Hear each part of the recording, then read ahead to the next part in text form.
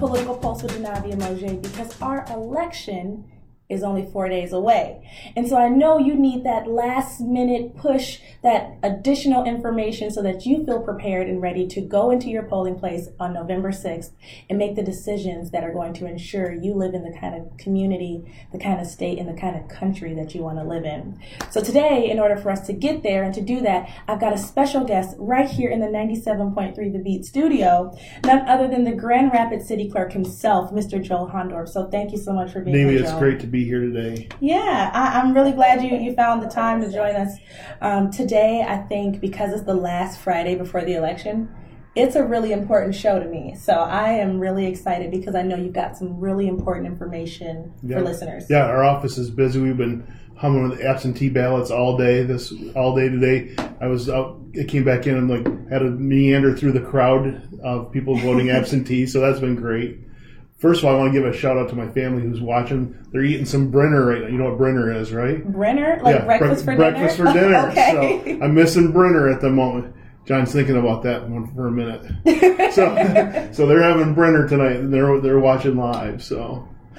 Well, shout out to is it the Hondorf? The Hondorf family, yes. The Hondorf family, yep. The Hondorf crew. If you're listening, you guys feel free to pull up the Facebook Live video and comment so he can see you're watching right now. So before we get into anything else, let's start with this position. You are one of our newest city administrators. Listeners. Well, Mark Washington is the new guy. Oh, yeah, he's the new guy. I handed the mantle to him. As the newest one? Yeah, and I told him I'm much older than he is because I'm 4 months older than he is. Oh, boy. So 1972 is representing in City Hall now. Okay, well, good to know. You're one of the administrators that came into office this year when we learned of the retirement of Darlene O'Neill, your predecessor, I believe, as city clerk. She came on Political Pulse a couple times. She was a huge advocate for increased transparency with government, authentic community engagement, and for the city clerk's office being understood by all and accessible by all. In what ways do you feel like you're going to carry on that legacy? I do. Those are some big shoes to fill. They're stilettos. We can change them to loafers, but I don't do good with those. I mean, I always said she dresses much better, and her hair was always much better than mine too. So she was she was good people. She always had a smile on her face. And so I came to Grand Rapids from Byron Township. Mm-hmm. I was the clerk there for 18 years. I was elected in 2000. That was the last time so township clerks are elected, so I was actually on the ballot. And so the first race I had was in 2000, but then in 2004, 12, 8, 12, and 16, I ran unopposed. So my filing deadline was on election day, or on filing deadline day. Mm. And then I served before that for 4 years as a township trustee. So I spent 22 years on the Byron Township Board before I threw my hat in the ring to become the Grand Rapids City Clerk. So even though I grew up in Byron Center and grew up there, but I have deep roots in the city. My dad is a 1966 graduate of South High, and he was a 30-year city employee. And I worked for the city in high school or in college too. So those nice yellow hydrants out there, I painted a lot of them during college. So and my 100-year-old grandmother, she was in 7th grade at South High when Gerald Ford was the president, or was there when he was a senior. So even though 14 miles down the road, a lot of roots in the city of Grand Rapids. Absolutely. So for listeners who may not have a intimate understanding of the office, what is the city clerk responsible for? Right. What are some of the primary responsibilities that you have now in this office, and how does the city clerk's office affect the everyday life of the Grand Rapids resident? Sure. Well, obviously the most visible right now is elections. Mm-hmm. Everything's focused on elections. That's probably the most visible and the one that everybody pays the most attention to. But a lot of things that touch your everyday life is that we are in charge of all the business licensing. Mm-hmm. So all those snowplow operators out there, private refuse haulers, if someone wanted a one-room Airbnb kind of thing, short-term rentals, those kind of things we license through our office, plus various other things, dance halls, anything like that. All that licensing goes through our office. So those are things that touch your life every day. We're also a passport agency. So if you need a passport, you want to go somewhere fun, you need a passport, you can come down to our office the day after the election. We're kind of suspended passport services right now. Yeah, until the election's pretty busy right now. Yeah, so normally we do that, but we take your picture and everything and help you get through that process. We also do a lot with the mayor and the city commission meetings of working. We work tightly with the city manager's office and getting the agendas ready for the city commission meeting. We do the minutes.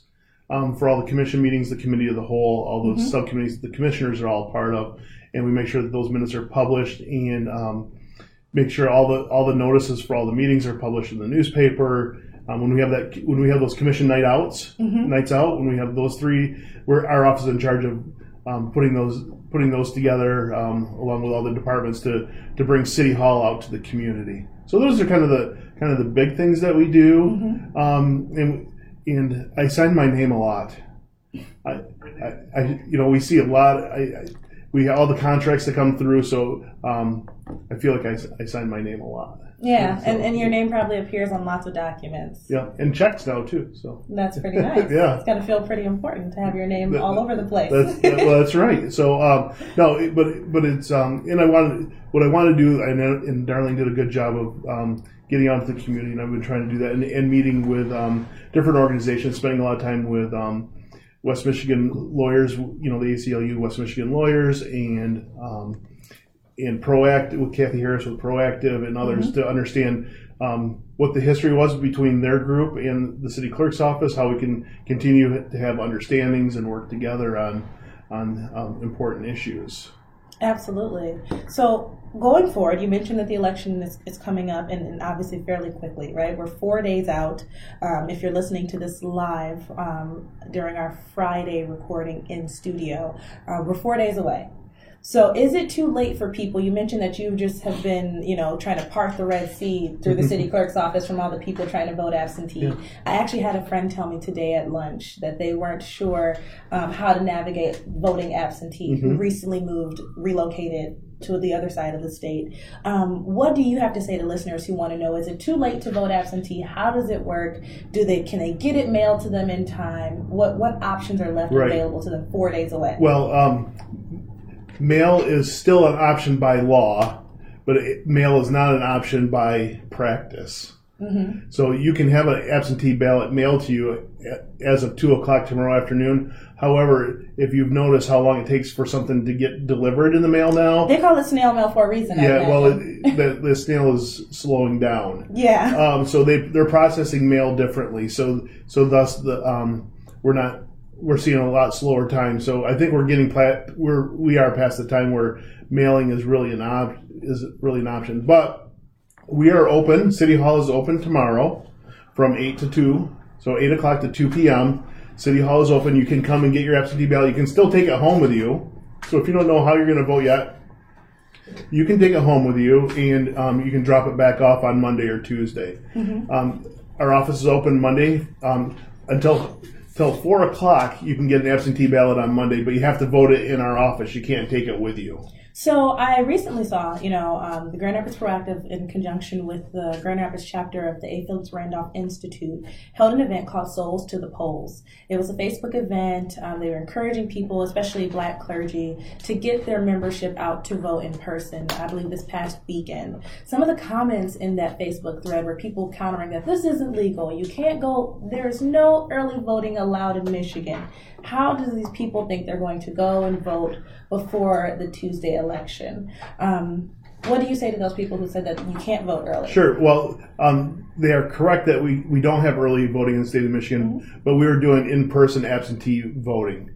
So not everybody voted their ballot when they were there. They could take their ballot with them. We were just open. So the Souls to the Polls was the name for those groups putting together who was going to come down to City Hall. Grand Rapids, same thing in 2016. The Grand Rapids City Clerk's Office called it that we had open office hours. So we were open noon to 5.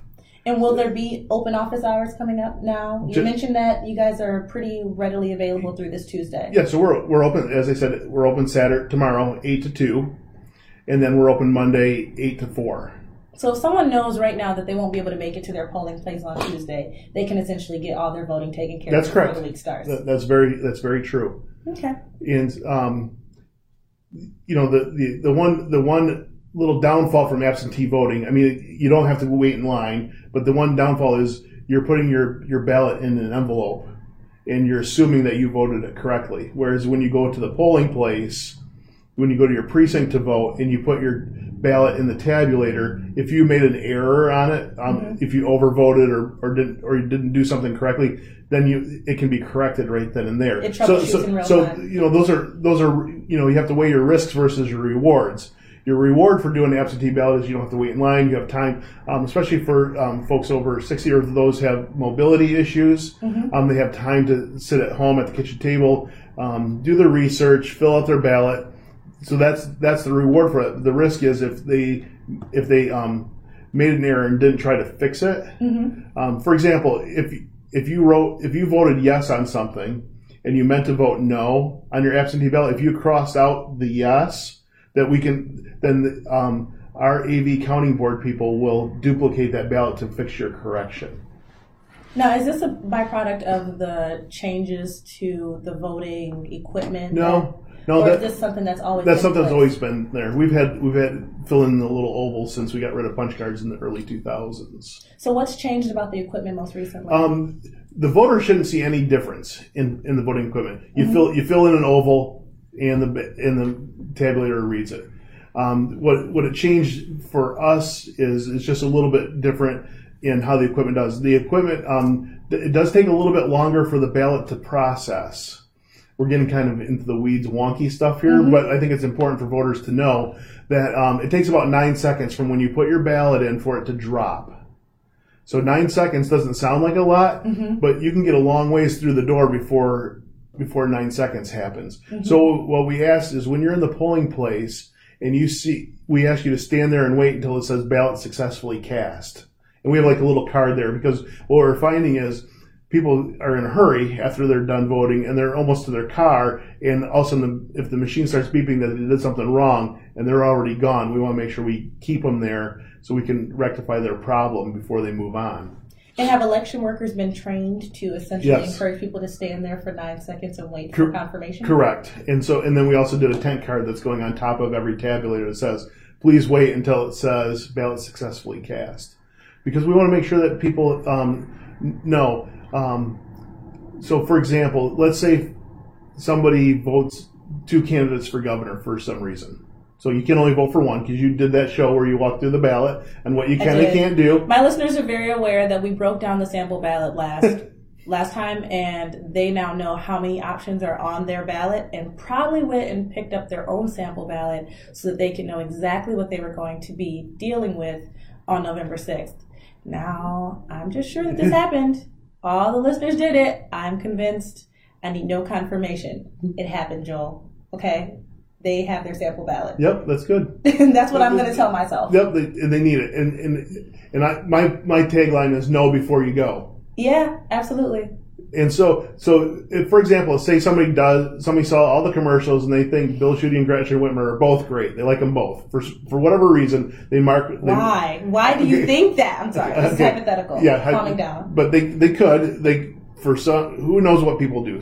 But let's say they vote for both candidates for some reason, and so now they've overvoted. If it goes in the tabulator and they don't want it returned, it won't count the race for governor, but it would count everything else. Okay, so it wouldn't essentially. They would just have a defective ballot for that particular office. For that office. So there would be no votes cast for governor, but there would be for all the other races that are correct. So now take, for example, in 2016, what if you didn't like either of the main candidates for president? Okay, there's a lot of people who I saw that a lot on Facebook and social media. I don't like either candidate. Can I just vote for anybody else? So you could skip a race too. Say if you don't know what a University of Michigan region is, and you have no idea, you don't have to vote the whole ballot. Yeah, if you don't want to vote for a Michigan State trustee. Yeah, if for some reason you don't want to vote for those positions, you can just vote for governor and maybe the first column and and then go to the judges. So there are other options. So we test for that. So that's part of our test process. Is we vote. The state gives us here's your big word for the day: promulgated rules. Actually, we talked about LaTaro Trailer before this, her passing away. She is the last person who came on the air and used the word promulgated. I just put that out there because it's in my head. I know that. Oh, good. So we have rules that we have to follow. So we have to test to make sure, will the program take a blank ballot? Will it take votes just for this? Will it throw it out if they're overvoted?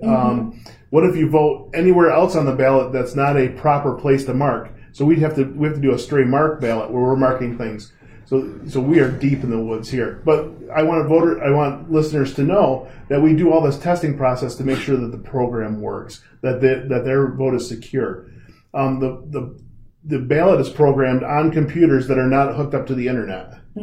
So, we talk about Russians and Chinese and other trolls, things. The hackers, all the other things. Fraudulent duplicate voters that are really just cheating our entire democracy. Right. So we look at those. But hashtag fake news. Yeah.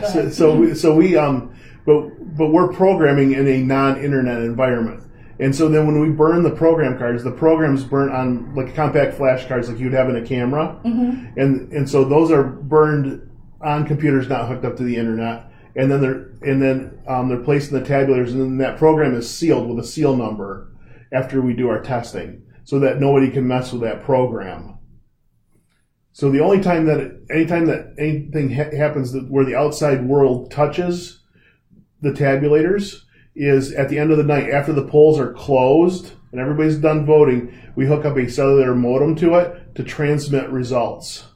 And that's how we all get our results of precincts reporting in real time. Right. And once again, remember, they're unofficial results. Or so they say. But at all the watch parties, you start celebrating. But they're still unofficial to the Board of Canvassers. So, for example, if you look at the United States Senate race in Minnesota a few years ago, when we went to bed, the Republican candidate was winning. And after they did the canvass and all that, that's when Al Franken ended up becoming the winner. So when you have those close races, you never know what's going to happen because of provisional ballots, because of write-ins or various other things. If there was equipment malfunction somewhere, there may be ballots that the canvassers add back in. So we talked about something being different in this upcoming election, just regarding the basics of equipment upgrades.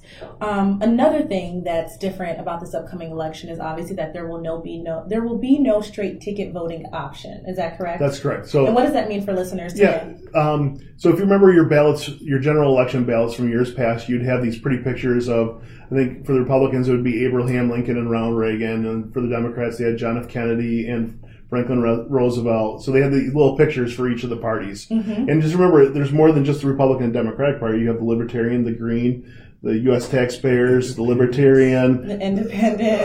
Right. Don't leave us out. Well, there's not a party on there. Oh no, Tony's jumping in now. So that's silent Tony. Tony was going to sit silently. Let's see, I want to make sure I don't leave anybody off. And natural law and working class. So there are some other parties out there. So. But you would have those, and so if you marked one of those ovals, it would select all of the candidates for that race until you got to the nonpartisan section, until you got to the Michigan Supreme Court. Now you don't have that option. You can still vote straight party by marking all the ovals for your candidate in that party. Right. You could always do a split ticket. Then used to be too. So, but now you need to vote. If you want to vote for everything, you need to go each office by office. So when you get your ballot, it starts with governor. So what do you tell listeners who ask, so what do I need to do to vote if it's my first time voting? I had this conversation just recently with my little brother. Shout out to Noah, who called me on FaceTime at 1 this morning from college. He's at Western to talk about voting. If it's your first time voting, obviously you can't vote absentee on your first time. What do you need to vote? That's not necessarily true. That's not necessarily true. So you can vote in person absentee for your first time if voting? you registered at a Secretary of State's office or the clerk's office. Oh. So there's lots of little nuances. So if you registered in front of me or my office, or you went to the Secretary of State's office, then you can vote absentee your first time because your identification was verified. If you had a mail-in registration, so if you went to the College Dems or the College Republicans, their booth, and then they mailed it in, then you have to vote in person the first time. So how do first-time voters check to find out if they're even eligible to vote absentee? So they can call our office and we can check, because we have like a little box that says MVIP, must vote in person. And if that's checked, then they have to vote in person first time. They can get that taken off by going to a Secretary of State's branch office. So let's say your little brother who's at Western, he's in Kalamazoo, he's registered to vote here. He's registered to vote in Benton Harbor, Michigan. Oh, that's right. That's where I'm from. I know, I saw that. I saw you. Shout out to Benton Harbor. Class of 11, right? Yeah. Not in Benton Harbor, but out of Berrien Springs. Yeah. I do my research. Oh, my goodness. John, you've done your research on me? What? I want to make sure what I'm getting into. I'm flattered. Well, yes, my little brother's registered to vote in Benton Harbor. Yep. And he is in Kalamazoo right now. Correct. So for example, if he did a mail-in registration and he found out, he called back home and said that's where he's registered, and they say yes, it's MVIP, he could go to the Secretary of State's office in Kalamazoo, and that could remove that off. There's been legislation for years about any clerk. So if a student's at Grand Valley and they live in like Marquette, they can come to a clerk's office. That legislation has never gone anywhere. To my understanding, that there is no longer ID required for voting. Is that something new? Because I noticed in the past that I've been asked for my ID. I've voted before without my ID, but it was like maybe 2 years ago, and I've signed the affidavit of identity on the back of it. So you are both correct. Okay. So I spent a lot of time. We've spent a lot of time with the clerks talking this, and the ACLU actually sent a letter to all the clerks, trying to make sure that we have the right signage up.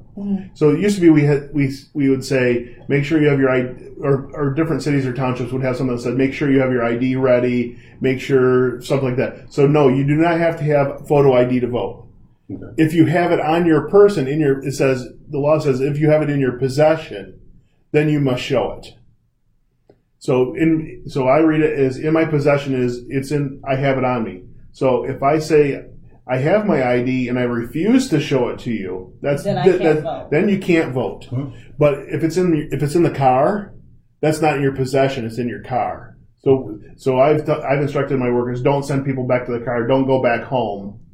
If you're out walking, say you're in Alger Heights and you go out for your morning walk, it's 10 a.m. and you walk by Seymour Christian Reformed Church, there's no line. You're like, I'm going to go in and vote, and you're wearing your yoga pants. No pockets. I know the new fancy yoga pants have pockets. They do. They have the little pockets. Yeah, I know. It's really great. But anyway, say the old school yoga pants without any pockets. Okay. What about if I just moved to town on Monday afternoon and well, let me get back to my yoga pants first, Tony. I don't want to talk to you about yoga pants. So. Tony, can you please let Joe finish talking about yoga pants? No. Someone is voting in yoga pants with no pockets. We've established their yoga pants with no pockets. So they have no ID. They can go in and they will fill out, like Navia said, you fill out the back of your application. The affidavit, So you're an affidavit. You're swearing I am who I am. And so then you could fill that out, so that you're swearing for your identity. So you do not have to have picture ID, but if you have it in your possession, you must produce it. And the one thing about having your photo ID with you, even though you don't have to have it with you, it will make processing a lot faster because there's a barcode on the back of your license, and we scan that to pull your record up in the e-poll book. So it will make processing faster if you have identification with you, especially your driver's license, because it will scan your license, and all it is reading whatever's on the front of your license. It brings up your record so that we can process you faster. And when you say record, what are you talking about? Your voting record. Your voting record. So your name. Clear to the yeah, that's good. Thanks, Tony. Your name. So it pulls up your name. Otherwise, we have to hand type those in, and they're people. So if there's an error in typing your name, it may take it longer because no, that's not how it's done. And if anybody's penmanship is like mine, it may not be that good.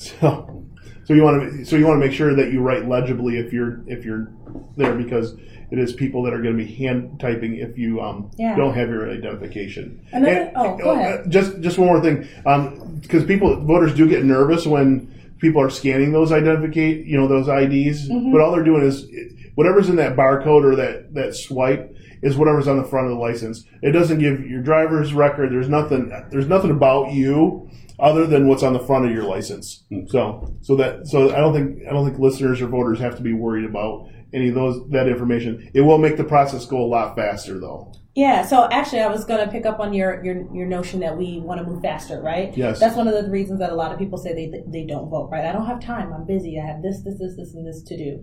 And under the current changes to the voting process, right, knowing that there won't be a straight ticket option that'll just autofill half the ballot for you, all the partisan races for you, you'll have to, in an isolated selection, go through and pick each race and each proposal. I mean, of course, nonpartisan, you had to choose anyway. But there is this the notion that it'll take longer to vote now. What should listeners do to prepare for that? And do you have something that you tell people that can kind of counter that notion that voting is going to take longer than it has before, and it already took a long time? Well, I like to tell people know before you go. Right. I mean, that's my tagline. If they go to michigan.gov/vote, michigan.gov/vote, michigan.gov/vote. No, one more time, please. Michigan.gov/vote. Okay. You gotta say they go there. Well, you gotta say it 39 times for somebody to really get it. But anyway, it's so easy. I know they got it. But if they go to there, they put in their information, and it will tell them where their polling location is. And if they got an absentee ballot, it will tell them that if we received it or not. So I think that's important to know. And then it will give the list of their candidates. Now, what I did find out, I was on another radio show the other day, and it says to look at your ballot. Well, it doesn't specifically give you your ballot on that issue. So I'll have to talk with the new secretary, whoever the new secretary of state is, on that, because it didn't actually, it just had all the candidates in order, which is okay when it's partisan races because they're all in the same order. But when you get to the Supreme Court, they rotate names. So if you look at your ballot and someone that's in the precinct next year's looks at their ballot, your ballots are different in different precincts because it gives rotation. Because if your name was Bob Aardvark, you'd be first on every ballot, and if your last name was Zemphin or whatever, you'd be last. So that's why there's a law that rotates. So going back to my question. Yeah. Now go ahead. Now we can go back to Tony's question. Go ahead, Tony. Tony question. If I just moved to town on Monday, you don't have to get me there. If I just moved to town on Monday afternoon and I didn't do an absentee ballot, but I still want to vote. I still want to exercise my right. So I'm assuming you've been registered before, or you've never been registered before? Been registered in the country, but you come from a different state. I bring that up because I moved to Memphis about 10 years ago. 2008. I moved in right before the presidential election, and I just literally walked in and showed them, I got my ID, but I didn't register to vote. But they allowed me to vote while I was there in Memphis, Tennessee. So I don't know what's the difference. So Tennessee, every state has different laws and different rules on voting. So Michigan says you need to be registered to vote 30 days before the election. 30 days. 30 days. In that area or just in the state? In the state, but I'll expand on that. Okay. And I can go hours and hours on the weeds. But so you had to be registered by October 9th. So if you're a first-time voter, you had to be registered by October 9th. So if you registered October 10 or later, you cannot vote in this election. Now that's first time, never voted before, first time registered. If you moved, so if you moved within the city of Grand Rapids, you can go to your old precinct one last time. So if you lived in the first ward and you moved to the second ward, you can go back to your precinct one more time to vote. If you moved to another city or township, you can go back to your old place one more time if it was within the last 60 days. So that's what the law says. So if you moved on the Monday before the election and you were already registered to vote somewhere in the state of Michigan, it would not work if you were coming from out of state. You would have had to register 30 days beforehand. Okay, so me moving to Detroit and didn't register in Detroit, I can still vote in Detroit, even though only depends on when you if you didn't change your voter registration to Detroit, you would still be registered in where you were in the city of Wyoming. Okay. So yeah, it's important because the law does say 60 days. Right. So that's the black and white answer. I'm trying to that not to one. hijack Navi's show.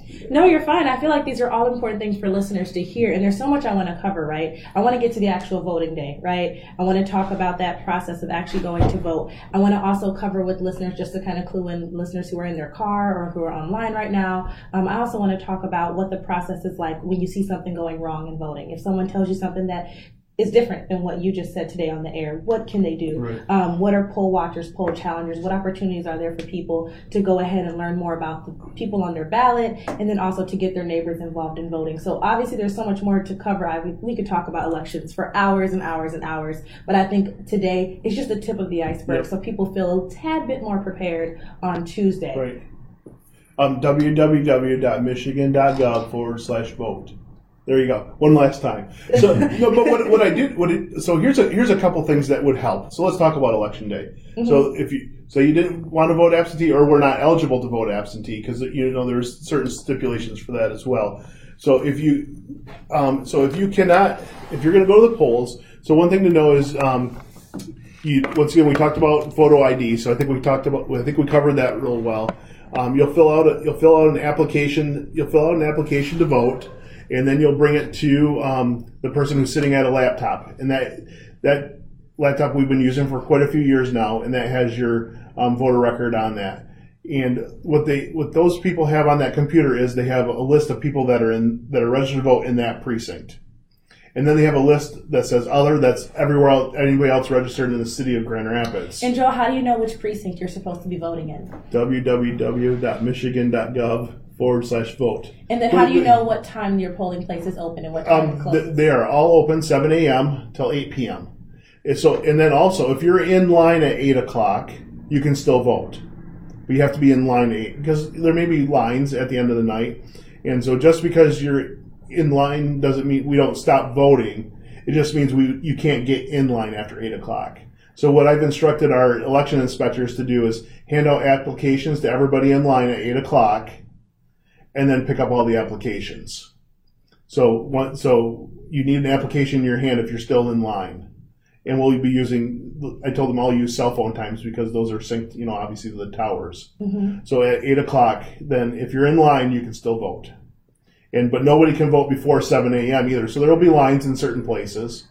A little tidbit to listeners, 10 o'clock in the morning is a good time, and 2 o'clock in the afternoon is a good time. So that I guess if you looked at S-curve rush hour traffic, those are the times the precincts are busy too. So 7 to 8:30 in the morning, and 4 to 6 p.m.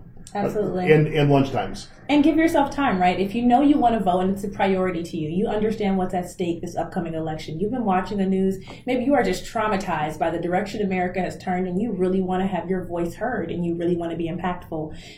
Because it's a priority to you, you're going to plan accordingly. You're going to schedule it out. You're going to put a reminder in your calendar, and you're going to give yourself time to actually go there, wait if there's possibly a line, maybe drive by earlier on your way to work. If you know you're going to go by when you get off, to kind of just see how many people are out there. If it's a real priority to you, it's really easy to make happen. Everyone can go to www.michigan.gov/vote on their phone, on their computer, and really get the information that'll tell them where to go, when to go there, and what they're going to need to answer when they do get there. So just a couple other tips about in the polling place. So we make it a safe place, first of all, because people can't campaign within 100 feet of the door.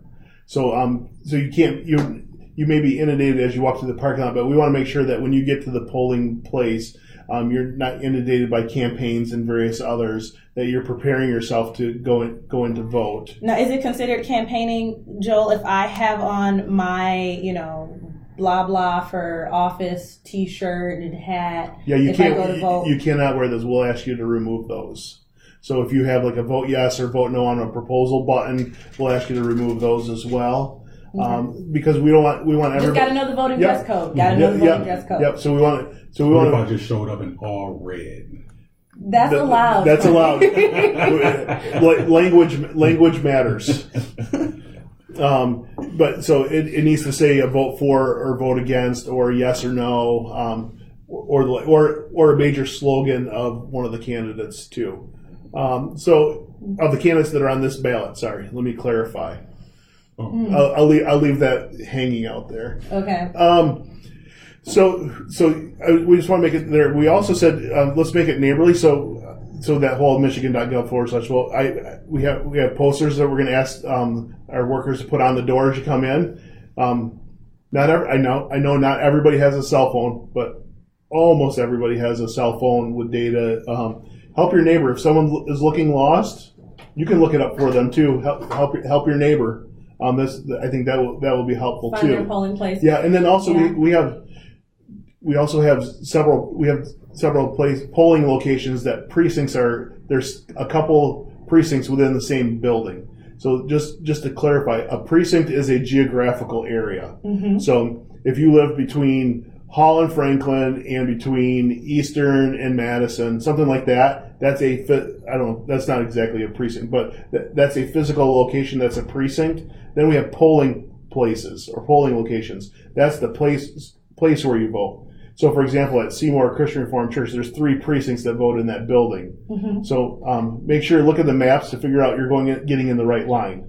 So I'm just going to run through really quickly, Joe, before we close up today, some of the questions that I've gotten around voting, and I would love for you to answer them live on the air today for some folks. Yeah. These questions are not city specific. I have not just gotten these questions from people in Grand Rapids. I've gotten these questions from people in Ben Harbor, obviously like the little brother in college, and all types of people. So I just want to run through some quick questions that may be on some of the listeners' minds, and I want you to answer them for me. You bet. One of the first questions is, am I eligible to vote if my license is suspended or there's a bench warrant out for my arrest?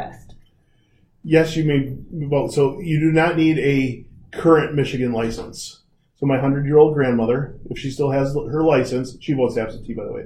But if she went into the precinct and she's not currently a driver, so her license is obviously expired, but she can still use it because it still identifies her. So you do not need a current Michigan license. Okay. You need a current photo ID of everything else. If you're using say you're going to use your passport or a driver's license from another state, those have to be all current. But I don't have to have a current Michigan license. So you can have an expired license. That's fine. But what if Granny got a warrant? So you may if 100-year-old Granny has a warrant out for her arrest, Granny might have a warrant out here. And her license is suspended, can she still vote? Okay, but she is not serving time, correct? No, she's not serving time. So you need to be serving time. That's the threshold in the state of Michigan. So if you're at Kent County Jail awaiting trial or arraignment or whatever that is, you may vote absentee. If you're not convicted. If you're not convicted. If you're in Kent County Jail and you are convicted, or you're at Jackson or Ionia or whatever else, you can't vote. As soon as you served your time, you can re-register and join the voting process.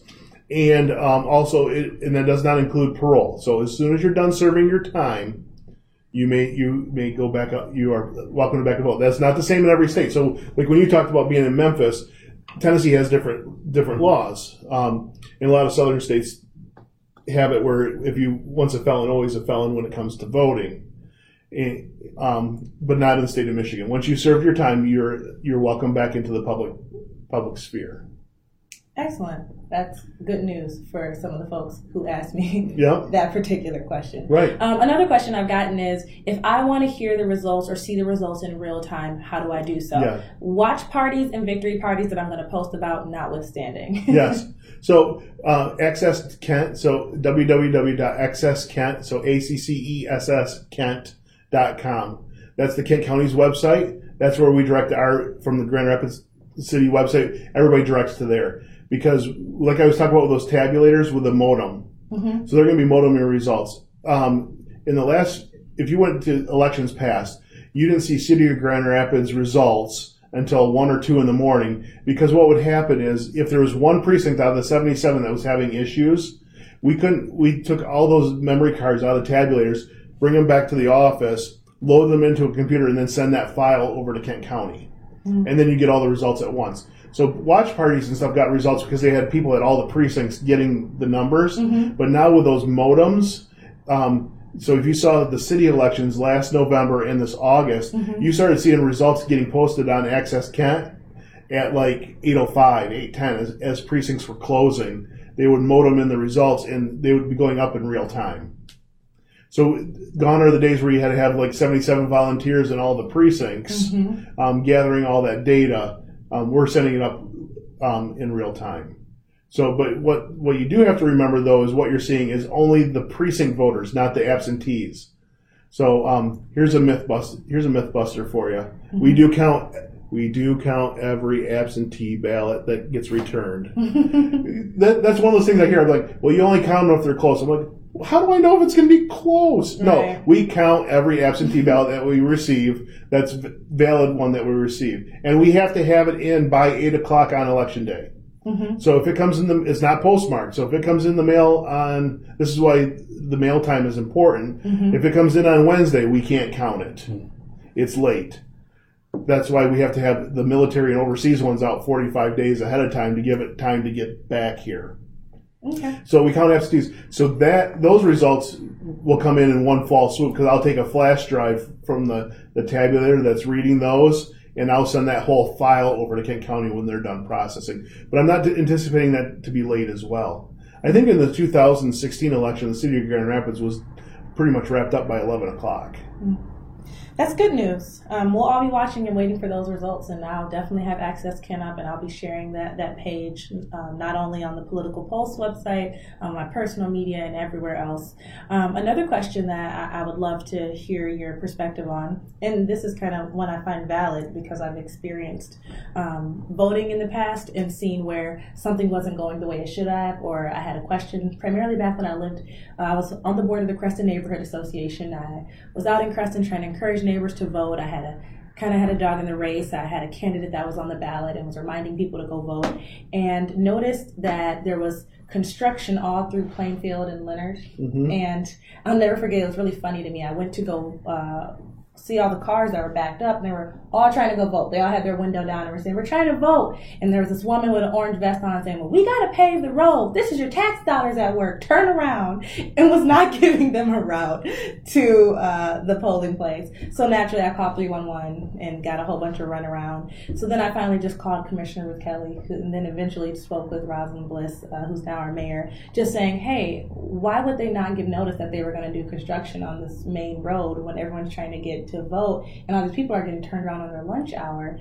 And what eventually came out of that was an hour or two later, I got a call back saying, hey, it rained on the original day they were planning to pave the road, so they had to push it back. No one knew they were going to be paving the road on election day, and what we're going to do is have the crew gone by 5 p.m. and they end up closing down and coming back the next day. But in terms of someone who doesn't have the commissioner's number and their cell phone and the mayor to text, how do you troubleshoot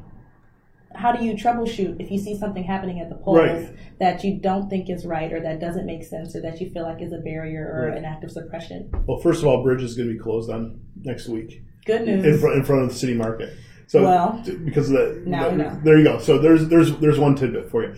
I'm posting that in We Are Westsiders because I live on Bridge and Sunset, and I needed to know that. Yeah, so it was all over the city. The city posted it last week. I got an email from Steve Guitar about that. So anyway, I think, and I love that we can do all this social media stuff. So, where were we? Oh, if you see something, say something. So you can call 311 and get that information. Our staff will be monitoring a lot of that. I've worked well with our attorney's office to make sure that we can go out and troubleshoot. I've spent a lot of time meeting with the West Michigan lawyers with ACLU and Proactive. We know there's going to be challengers out there. It's all part of the small D democratic process. We're all working together. So I was talking to our election inspectors, and I'm going to be working with the Proactive challengers tomorrow. That we're all in this together. We all have our role in this process, and it just makes us all better. Especially meeting with the attorneys, all these stuff. When we can talk things out and have expectations of what they expect and what I expect, it was fantastic and then we don't all speak the same language either, and so we were still having discussions today about people on the list and inactive voters and challenge voters. That's a whole nother issue. But just that we're all talking a common language. Yeah, that's important. Well, I'm glad we have a city clerk that's willing to have those conversations. Joel, you have an open invitation here at Political Pulse. I encourage you, I implore you to come back so we can have that conversation about the inactive voters, the voter registration database that the Secretary of State recently updated, all this other information that I think we should talk about regarding civic engagement and our rights around voting. But for today, the takeaway is make sure that on Tuesday, November 6th, you get out and vote. You have all of the resources. They are readily available to you. You can pick up any device and visit www.michigan.gov/vote and find out your polling place, the location that you go to. You can verify that you're registered. You can find out all the information that you need. And worst come to worst, you can just Google your city clerk's office and drive in with your questions, and you can go do that. If you see something happening that shouldn't be, you can call 866-OUR-VOTE, 6878683. As well, if you want to get trained to be a poll watcher, poll challenger, feel free to inbox the Political Pulse at 97.3 The Beat page, and we'll be giving you information so you can go to a training to be one of the people who, like you mentioned, protects democracy. And that's all for today. Thank you so much for tuning in to Political Pulse with Denavia Monge, and keep tuning in to 97.3 The Beat.